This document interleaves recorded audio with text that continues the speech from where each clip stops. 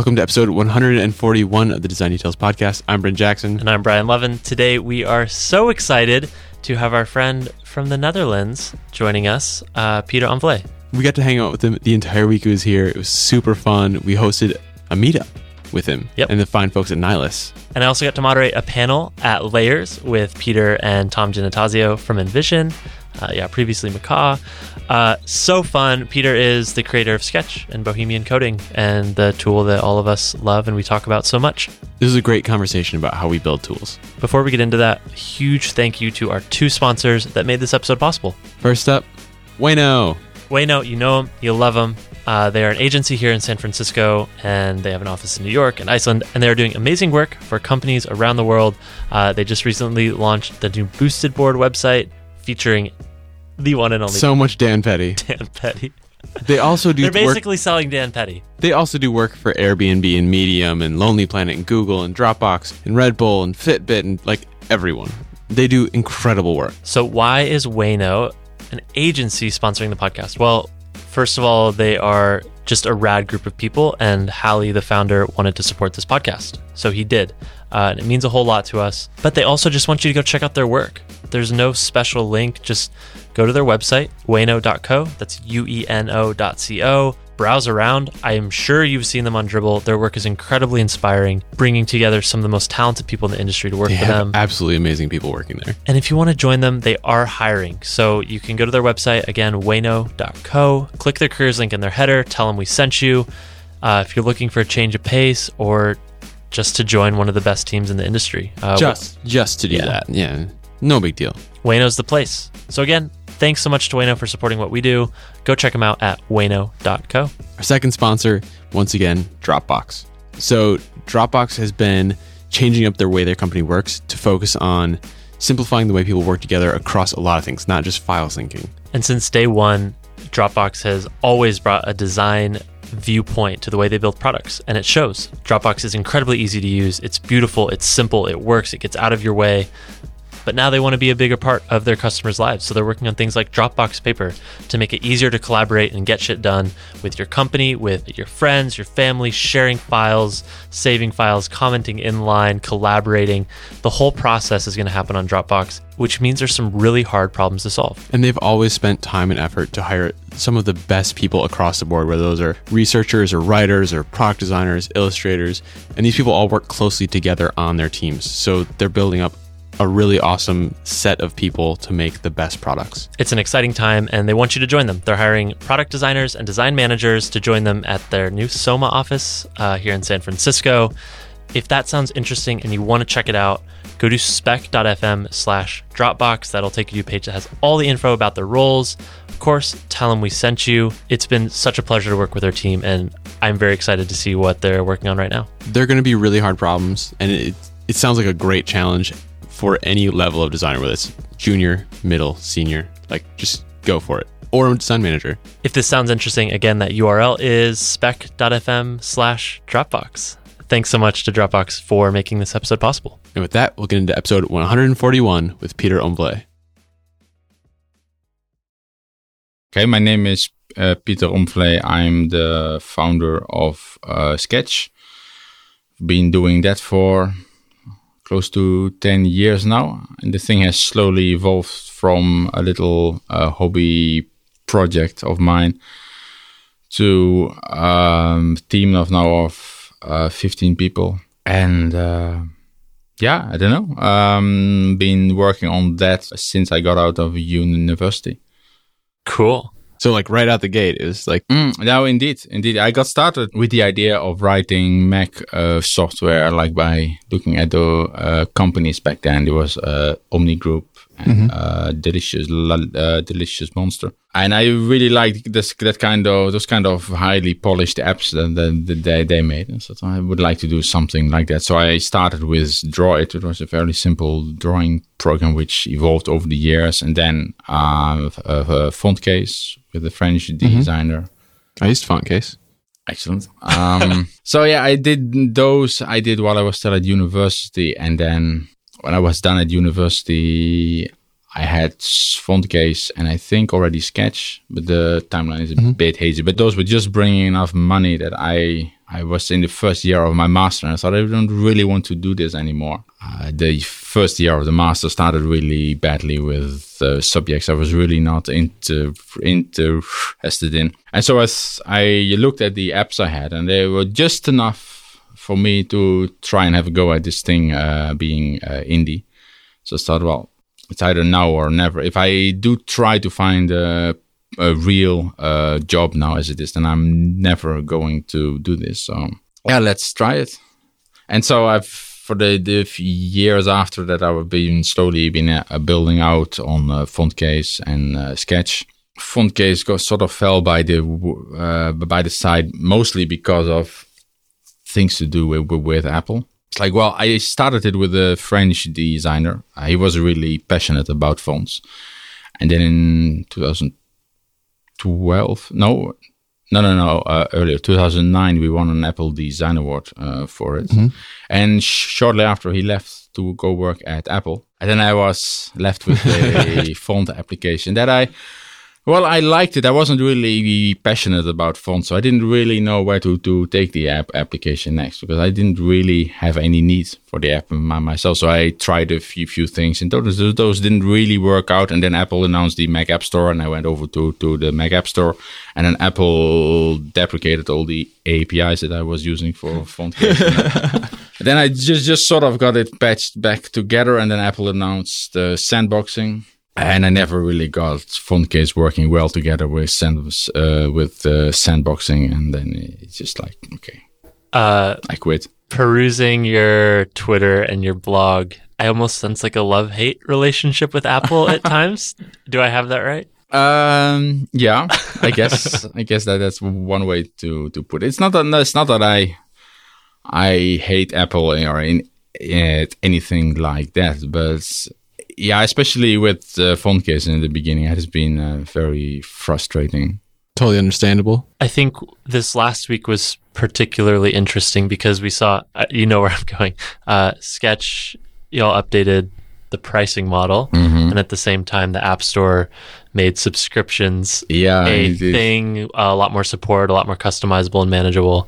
How did that update from Apple's side strike you? And then maybe we can talk a little bit about your decision. You very publicly left the App Store too. Yeah, well, we did indeed, but we sort of felt like we owed our customers an explanation, because we tried to make the process of migrating people out of the App Store as seamless as possible. It was really easy for me. Like, it was great. We had quite a lot of customers for whom it didn't quite work out well for various reasons. You know, there are so many factors that come into play. And then also Apple, a few months later, I forget exactly when it was, but they let one of their signing certificates expire or something like that. Yeah. And then that's when the question mark pop-ups showed up, right? Indeed, yeah. Mine still haven't gone away.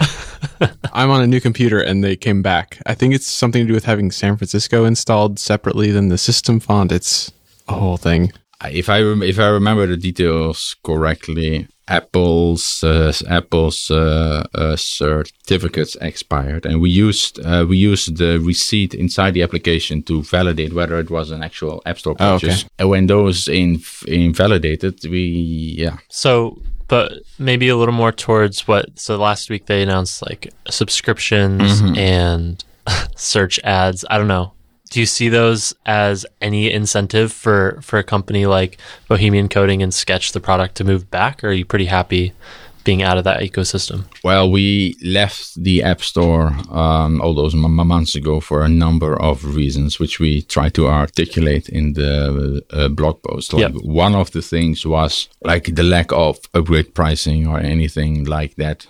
Another problem for us was the long review times. And those two sort of have been addressed now. Like the pricing model we came up with is, I wouldn't call it subscriptions, because you can keep using the application after your year expired, which doesn't seem to be the case like with Apple's subscriptions. Yes. Yeah, the kind of traditional model for subscriptions is like you keep what you've already bought, but you keep getting new stuff if you've paid for it. It's like magazines, for example. Yeah. You don't lose the ones you already had.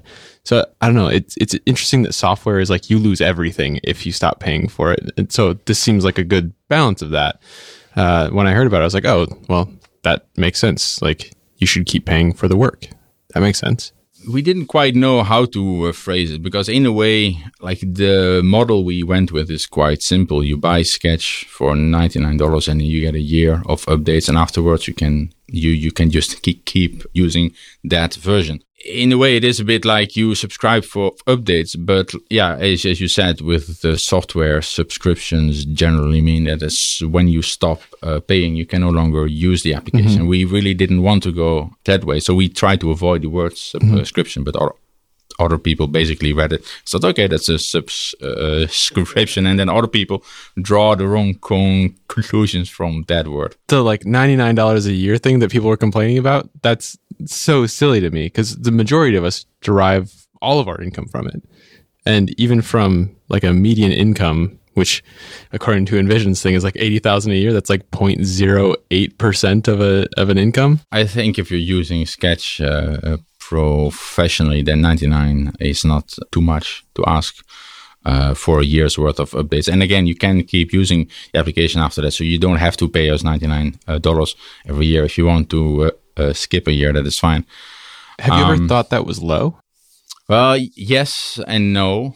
I think with Sketch, we get a very broad range of users, from people who basically live day in, day out in Sketch. And for those, you could argue, yeah, if you're a designer and you're making your living with Sketch and use it every day, and $99 is low.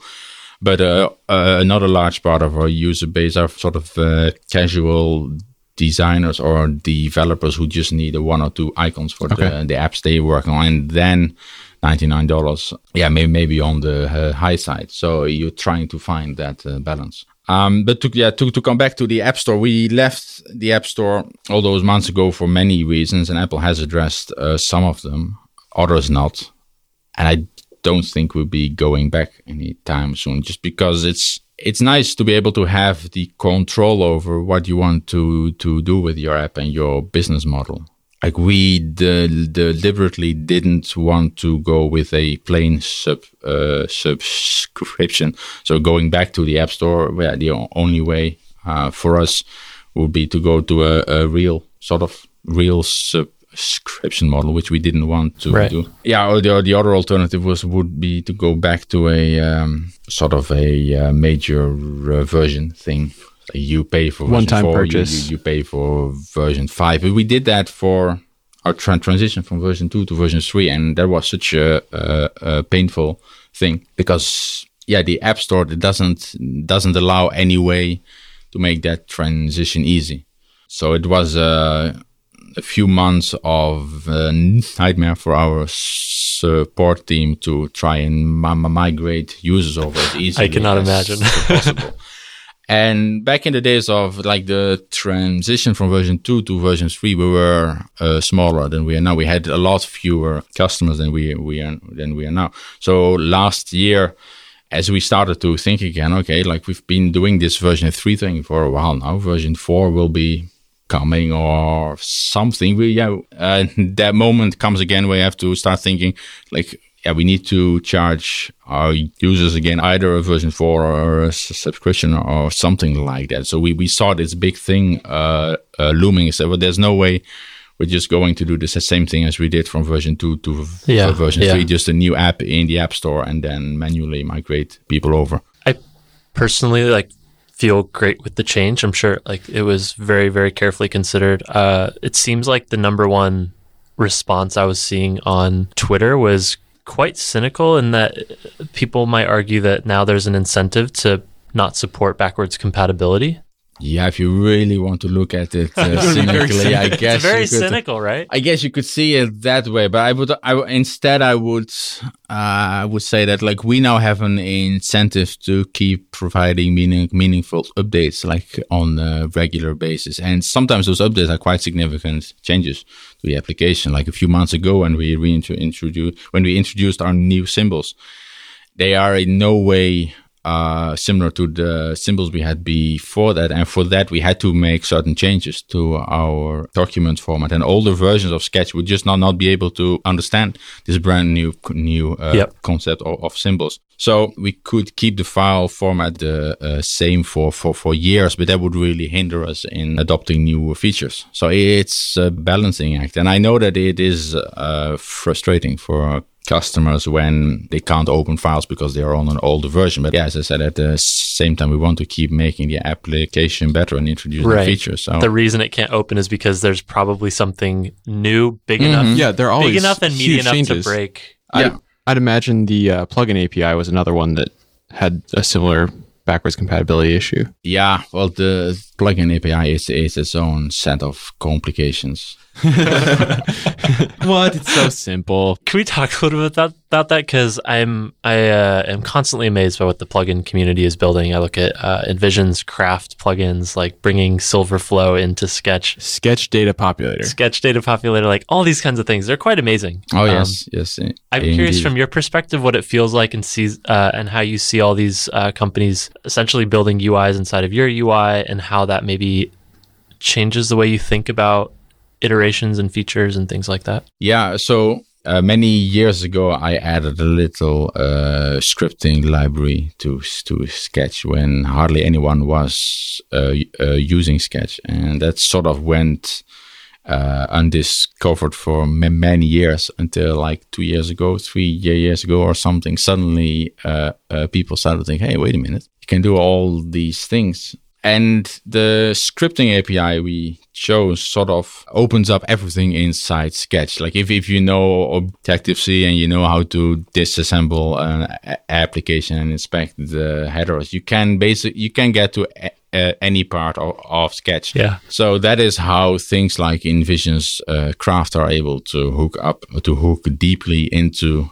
Sketch. And in a way that is great, because they can do basically everything. They can do things that we would never think of exposing in some official API. But it also makes it difficult in that they can get to anything. Like if you look at Silverflows, they've added icons into our layer list and like UI elements on top of our canvas. They go really deep, and now suddenly you can't just change parts of your application at will because plugins expect certain parts of your code or of your application to behave in a certain way. Well, that's what I'm curious about. Like, is that now a constraint for you, or do you still do as you want to do and let plugin developers catch up and reformat as needed? Yeah, so we try to pick a path there in the middle. We do keep in contact with all the major plugin developers, and we try to let them know in advance of, hey, we are going to change these and these things. Like when we changed the symbols, it was quite important for the developers outside Sketch that they knew that this thing was coming so that they could prepare for it. But overall, it's been fine if you communicate these changes across the developers behind Craft, for example. They've been very receptive and very quickly releasing updates of their stuff, so that it works with the latest version of Sketch. I find it also interesting because the plugin community seems to be a competitive advantage for Sketch over something like Adobe's Comet, right?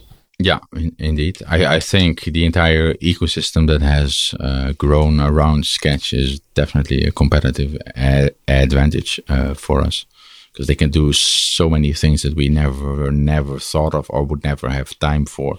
I mean, many of the things that Craft has implemented, they have been somewhere on our to-do list for a while, of course, but we have so many other things. They're jumping into your roadmap and just building it out for you. Yeah. Cool. Yeah, but in a way, it's nice because now we either we no longer have to do those things, or we can delay them because there are now existing solutions for those, so we can focus on other things that we want to do. What's at the top of your to-do list that you want to tell us? Yeah, no, sure. Accurate Booleans. There's so many things that we want to do. But I think sort of the big thing that we are working on is symbols. Like we introduced them a few months ago. they are much better than the symbols that came before, and you can now do things Significantly better, like nesting and more overrides. But we want to do more than that. I'm not going to explain exactly all the things we have in mind, but we think the symbols we have now are a great foundation upon which we can build more advanced things. Designers are incredibly vocal in the things that they want. Demanding. Indeed. What percentage of your interaction with designers is people just asking for you to build this things? This thing's easy, right? Will you please do this for me? Yeah. It always, when you talk to designers, it's funny. Like we 2 years ago or something, we went to I was here as well for WWDC, and we visited a few companies in San Francisco that were using Sketch, and we always asked them like, what do you like about Sketch? What do you not like? What would you like us to add? And basically, everybody always says, "Well, Sketch as it is great. There's just this one thing that we would like you to add." Everybody has one other thing. Sometimes those, like just that one little thing that they wanted to add is actually an enormously complex beast if you try to think about what it would mean for the application. Like someone asked, Sketch basically as it is, but with sort of dynamic layout constraints,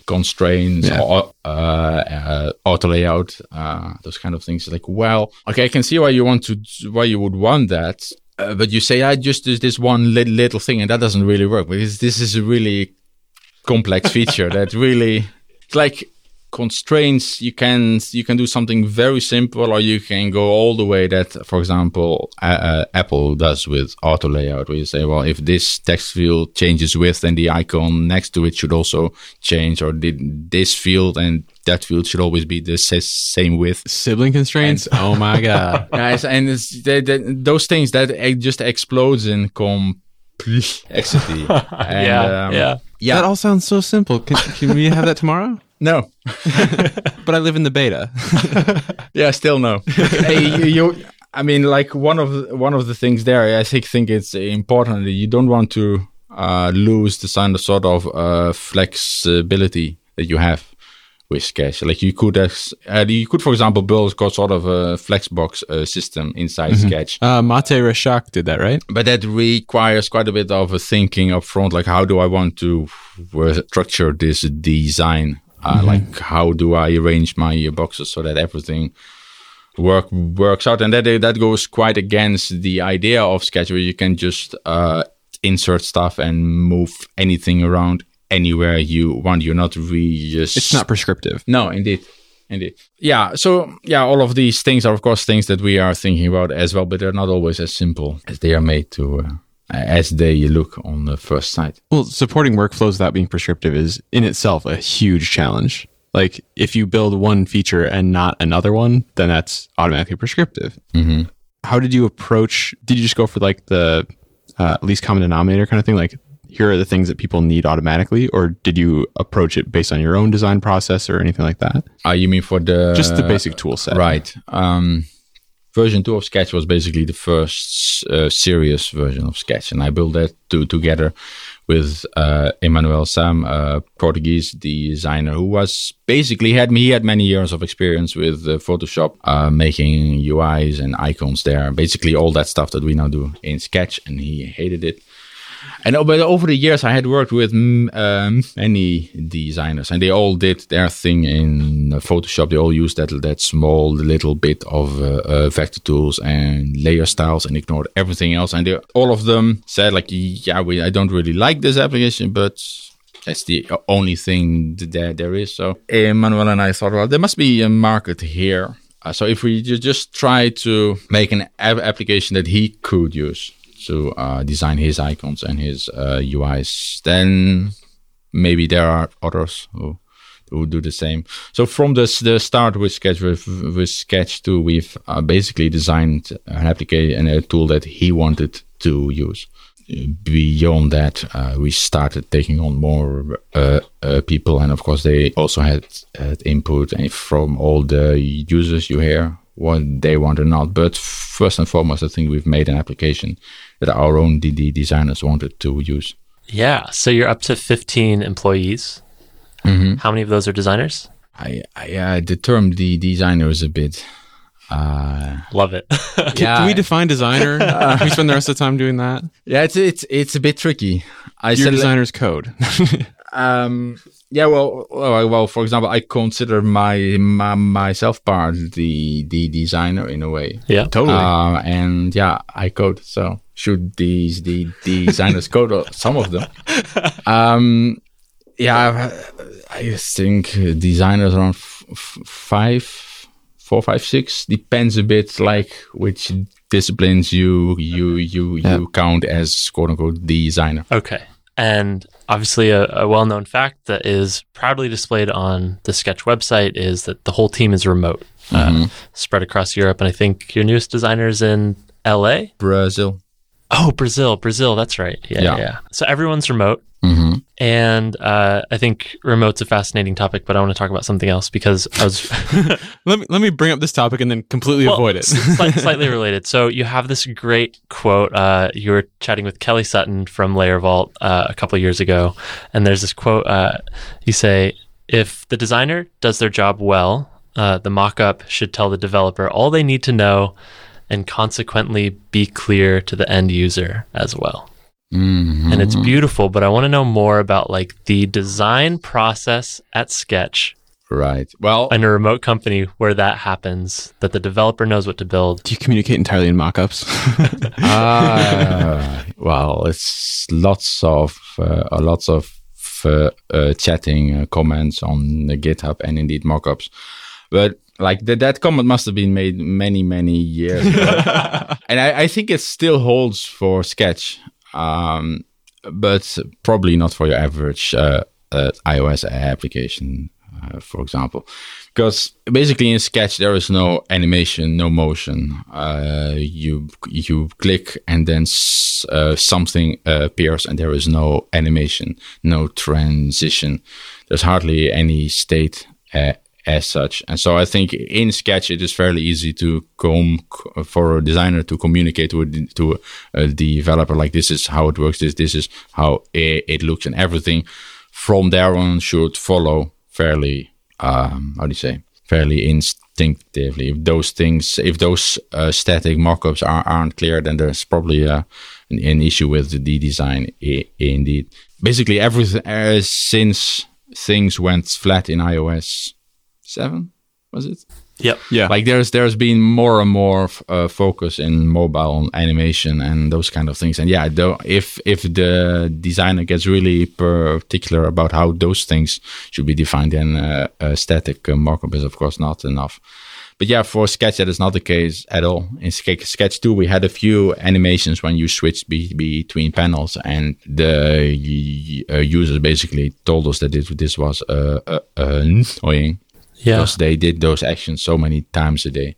It's like the first time maybe it's useful to see the animation to know what happened to the old state of the UI. But if you click that button a few hundred times during the day, you don't want to see that animation every time. Mm-hmm. So we stripped out all the animations, and it made the application feel faster. Related to that process, though, I'm very curious how you design the design tool itself, especially one like Sketch that is such an open canvas. You can do basically anything. Maybe we can use the new symbols as an example. Like how do you take that from the concept of here's how we're going to revamp symbols, or we want to revamp symbols, to what you actually came up with? Like what are those So the symbols we had before were basically normal groups that sort of sync the changes between them as you made them, and they had special rules to exclude the text values and yeah, so basically groups that sync their changes, and this didn't scale. Like for example, our most common feature request was nested symbols, and there was just no way to do that in the old system because together with the text overrides, things just get messy. Like if you have master symbol and a few child symbols in there, and they all have text overrides. Like imagine like a navigation bar as a symbol, and then buttons as a symbol, and they all have a text override. And then you start rearranging those buttons in your list with text overrides. You move them in and out of groups, and then like trying to keep those overrides in sync between multiple instances of that navigation bar is just like insane. Yeah, it is insane, and we tried for a long time, but there was just no way to make that work reliably. So you think, okay. Also, many people complained to us that, well, they really liked that it was so easy to change a symbol. It was also too easy to change a symbol. So you make some You'd accidentally change fuck one and up. think, oh shit, this is a symbol. Yep. I just ruined all my other instances on all the other artboards and pages. So we wanted to discourage those kind of accidental edits, and we also wanted to make things like nested symbols and like more advanced overrides and like more ways in which symbol instances could differ between each other. We approach it from an engineering perspective more than from a design perspective, I think. I think this is where we have made mistakes in the past, and I think where other companies might have made mistakes like that. It's very, you hear it a lot nowadays that a startup should be designer driven. And of course, You only hear that from designers. You never hear that from anyone else. Well, because, I mean, of course, the input from the designers is very important. But I think one of the things that helped us is that there's also been a lot of input from engineers. Like me, I'm both involved in the engineering side and the design side. And so it has happened on multiple occasions that the designers came up with some idea, and that sounds great. And you start thinking how you're actually going to build it as how the engineering team is actually going to build this. Like, well, this is going to be very complex. How about we do something slightly different, which will be much simpler to implement? Like we can ship this, we can ship a simpler version of this in a month, or we drop everything for a year and we go do this ridiculously complicated thing that you thought of. And like there is a balance there, because the designers, they suggest things that make sense to them, of course, but they don't really know how the code is built behind it. If the code as it stands now supports those kind of things easily, and if it doesn't, like in our case, it would be silly to only listen to what a designer dreams up in their ivory tower. Like it's a balance. Like it is. It would be a big mistake to only listen to what is easy for the engineers to implement, and it would be a big mistake to only listen to what the designers want. That's what Johnny Ive's white space is. It's an ivory tower. How did I not put that together? Oh wow, that's good. But yeah, so to go back to these symbols, like we knew from an engineering perspective that syncing these changes was not a good idea. We just needed something better. We didn't want these accidental changes. So basically, you start thinking like we need one source of truth somewhere, and then each instance sort of defines like how this instance differs from the master, sort of. Yep. Because at first, the original symbols in Sketch, there was not really the concept of a master. Like every instance was basically a master. Yeah. And then you have to sync the changes between it. You think that doesn't really work. We need like one source of truth, and then something immutable. No, you need one thing that the user can change, like one way that the user can make changes to that thing. Mm-hmm. And then there should be instances which define those excluded values, like the text value of a button, for example. And you really want to separate those out. And then like from there on, it's a small step to think, okay, this source of truth should be a special like group or page or artboard or thing, and there should be another layer type, which is the instance. And so then you start thinking like, should it be a page? Well, not really, because a page has infinite size, and like a typical complex designer document probably has dozens of symbols You don't want each of those symbols to become its own page, because that sort of thing doesn't scale. So we like the idea of artboards because they have a fixed size. Like as you start moving things around in the artboard, they don't shift. They don't automatically adjust the size of the artboard. Whereas with a group, if you start moving things around in the group, the size of the group changes, which would be problematic for the symbol instances, because the instance sits somewhere else in your document.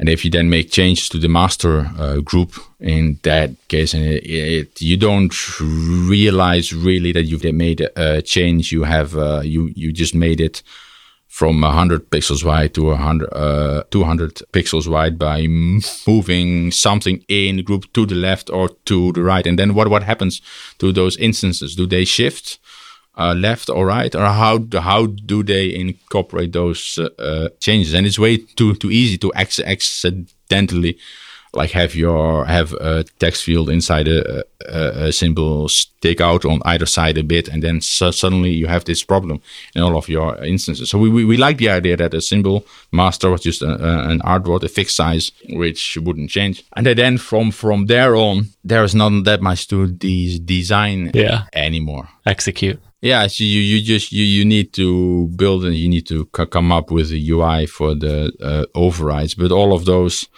fairly self-evident once you have settled on the idea of, okay, we have a master, there's an artboard, and we have instances which are other layers. How do you measure the success? How do you know that what you built solved the problem? Is it research? Is it quantitative? Is it Twitter complaints? Well, that is definitely part of it. Well, with the new symbols, we were initially a bit nervous about how in these new symbols you can't make in place edits anymore. Mm-hmm. We figured that this might be something that people miss. Like, of course, people can complain in the past that it was too easy to make accidental edits, but at the same time, it's really nice to be able to edit your content in place. This was something we were nervous about at first. So we took an early version of symbols and we showed it to a few customers inside big companies, and and from there basically we got the feedback that actually it wasn't that big of an issue at all, and people really liked it. They could no longer accidentally mess up their symbols. So with that, after when we launched, we were fairly confident that it worked, but we haven't done that with many features.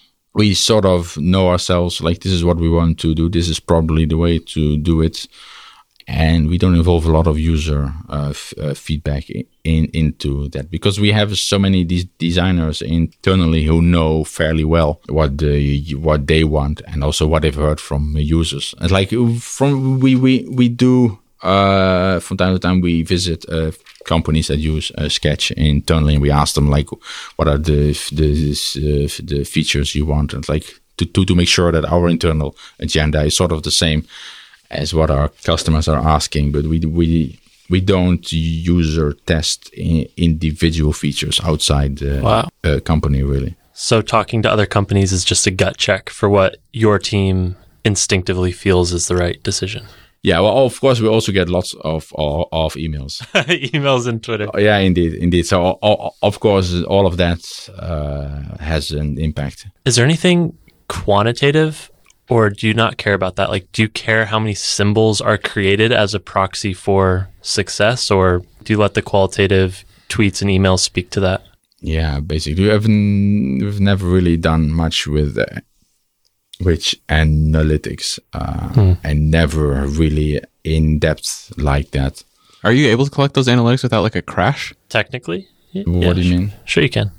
Really? Like how many symbols are created in a file? Why not? Yeah, you could do that. Like we don't, but like it's just like when you visit a website, like they just sends a tracking thing. Track every click. Like interesting. You can do that inside an app as well. In theory, you track every click, every mouse move event, and send all of that back to the server. Yeah, crazy. How many Unsplash photos I paste into a single page so that it like completely bogs it down and crashes. This guy uses too many Unsplash photos. You need to resize those. So that's incredibly interesting to me. The roadmap is loosely make sure I'm getting this right, is loosely your team understanding and feeling out the pain points and new features that you can build. That comes from inside the team, less so than like a formalized research process. Yeah, it's definitely not a formalized research so then process, but of course it is heavily influenced by all the feedback we get. Well, then my follow-up to that is, I'm curious how you hire. Like, what are the skills or mindsets or backgrounds, abilities that you're looking for, especially in, like, you're just hiring more designers, although we've agreed there's a loose definition there. Mm-hmm. They all code. Yeah. What are you looking for? Like, do you want someone in the ivory tower that's dreaming of these fantastical things, or do you want someone that can understand the complexity of building a scalable, simple system? Definitely the latter.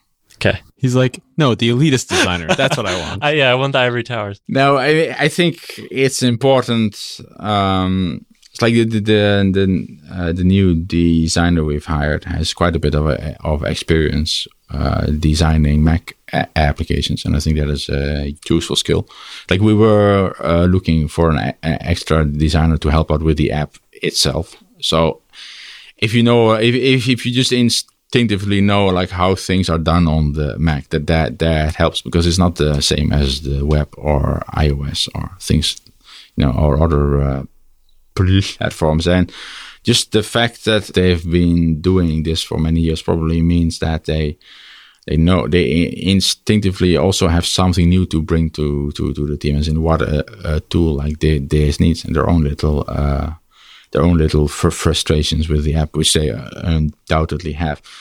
But I think we're very much looking for practical people, like who not the ivory tower, like if you step back far enough, everything is a reusable element. It's all just Stardust, or it's all reusable from like the get-go. Yeah, no, that doesn't really help, because we are a small team, remote. We don't have big pockets with venture capital funding, so we don't really have time or space for that. Like, we are hiring people because we need more hands to do like actual work. That sounds a bit weird, but we don't hire people like, you can just go off for a few months and come up with something crazy, because we need hands-on with new features, new code. We know what we need. You have this entity, Bohemian Coding, mm-hmm. and then Sketch is a subunit. Do you hire for projects outside of Sketch, or is it only Sketch now? It's only Sketch. I started Bohemian Coding when there was still Droid and Fontcase, and then Sketch. One by one, all the other things fell away, and there's only Sketch now. The legal entity is still Bohemian, but we only have Sketch. Could you talk a little bit about, it's sort of vague, but the team is small. You've been doing this for a decade. You mm-hmm. didn't raise money. Mm-hmm. It's a remote company. It's just so opposite of everything that happens here in Silicon Valley, right? Here it's like raise money, grow fast, get everyone into an office. And it seems that you've very intentionally chosen your own path. Yeah, indeed. Could you speak a little bit to how that's been, how it's going? Yeah, sure. So for the first few years of Bohemian and Sketch was basically me on my own.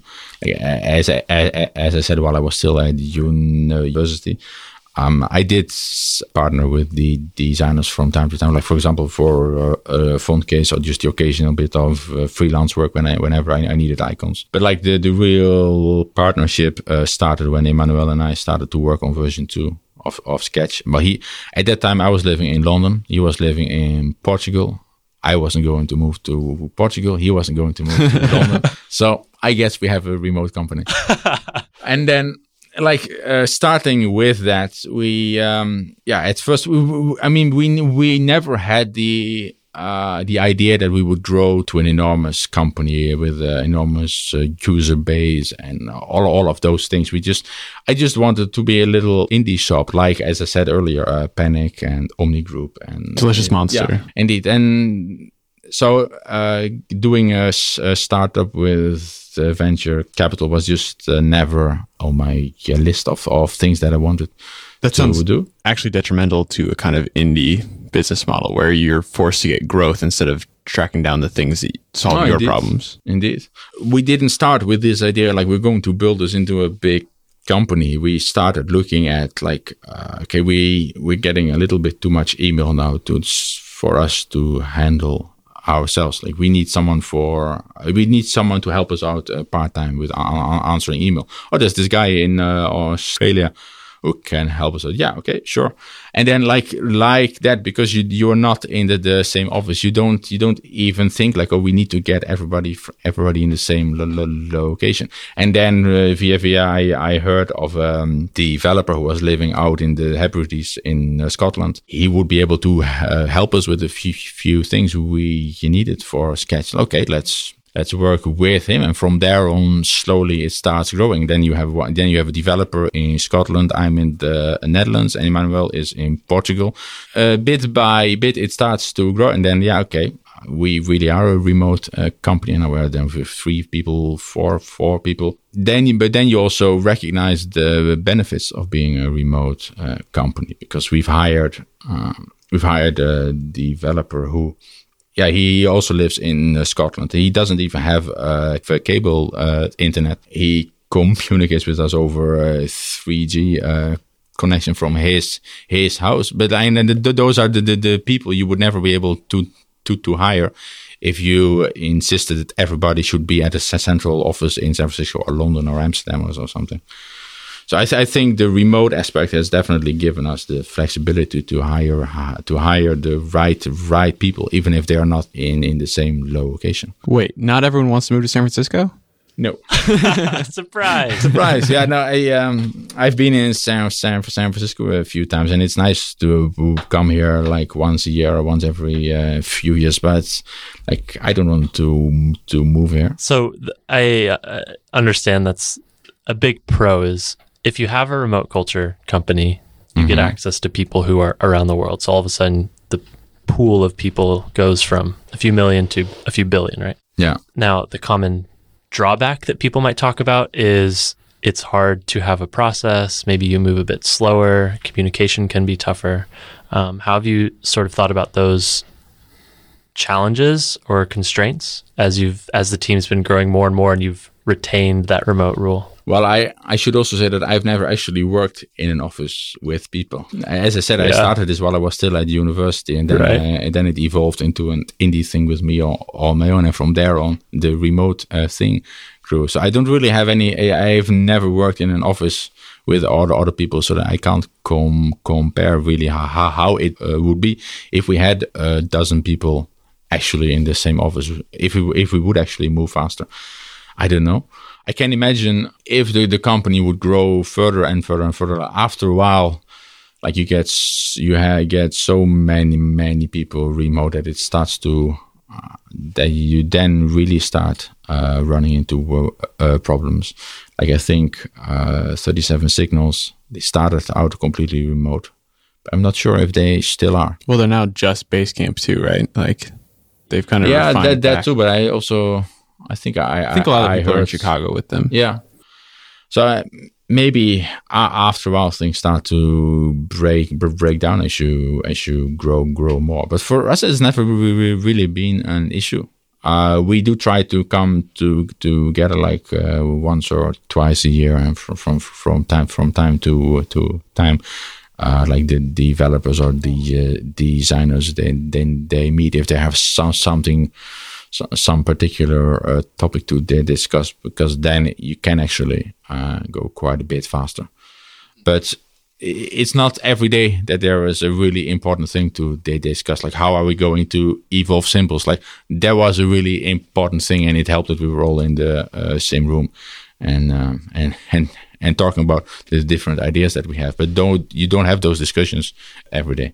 What's been amazing to me, and we talk about building Sketch, and you've just been so focused. It's stayed a small team. You're focusing on like these core experiences, such as how do we make symbols better. Sketch aside, or maybe tangentially, like what about you just personally? What do you want to get out of this? Where are you going? What's your vision for running this company? Is this a lifelong thing for you?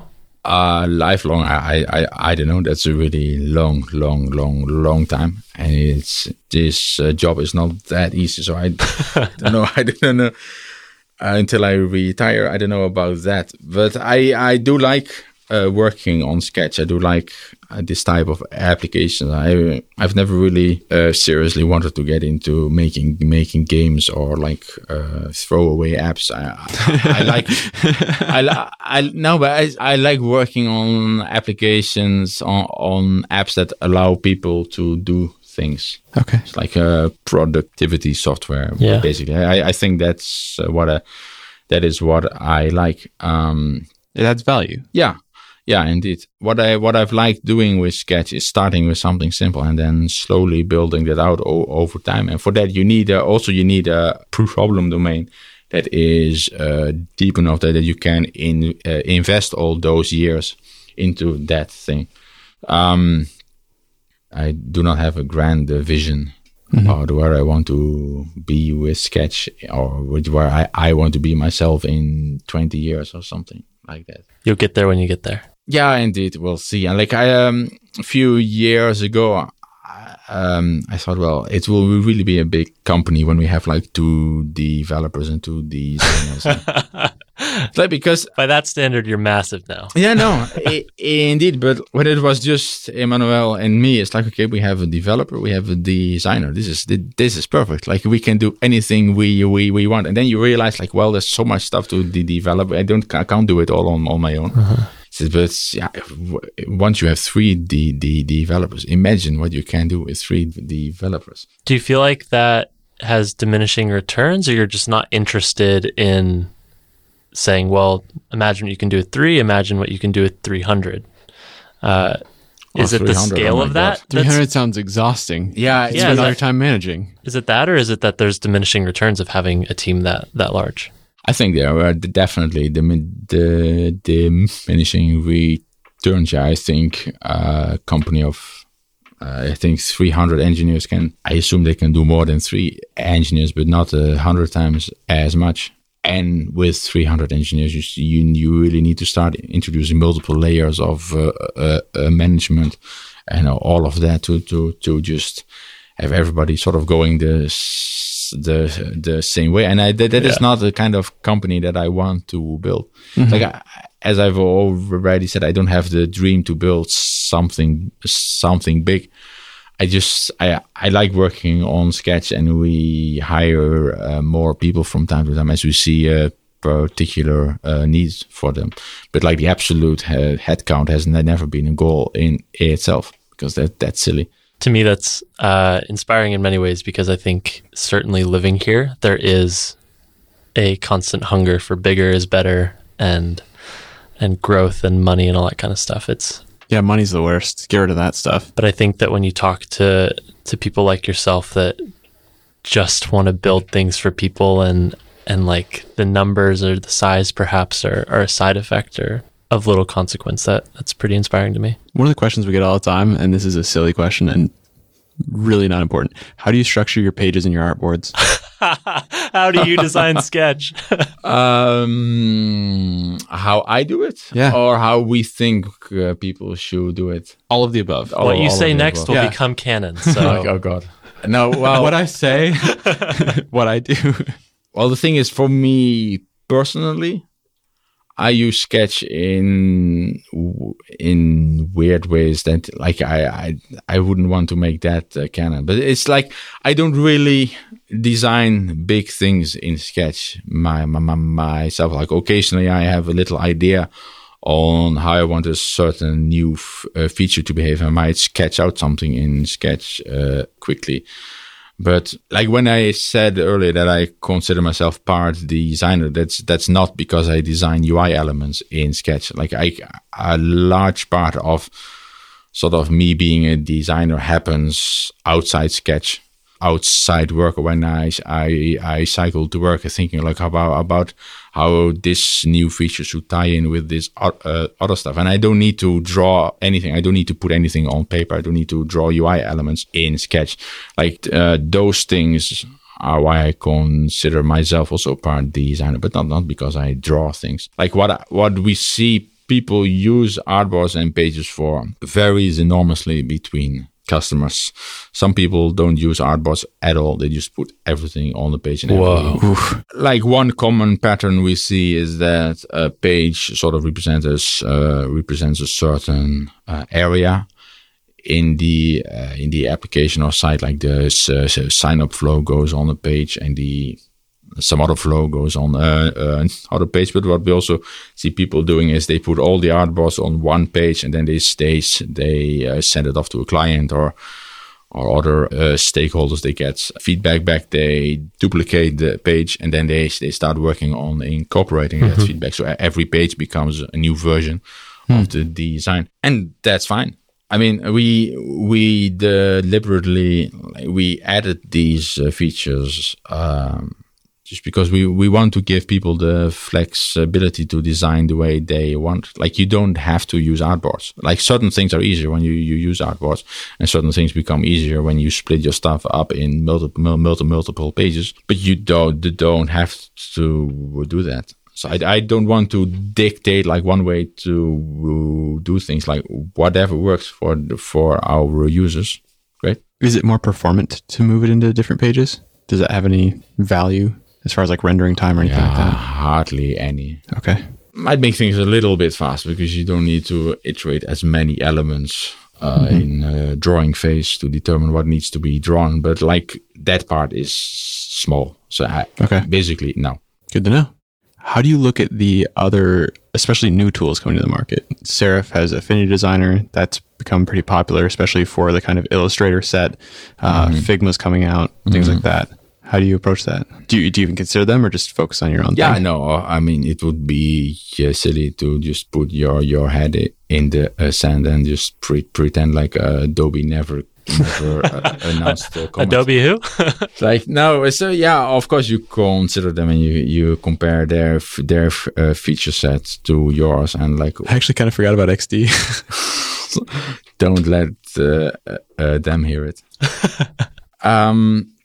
No, so yeah, like with XD and Figma, and you look at what they do and what they might do better than you always. So you try to keep an eye, but at the same time, like around when we were working on version 3, so that was more than 2 years ago now.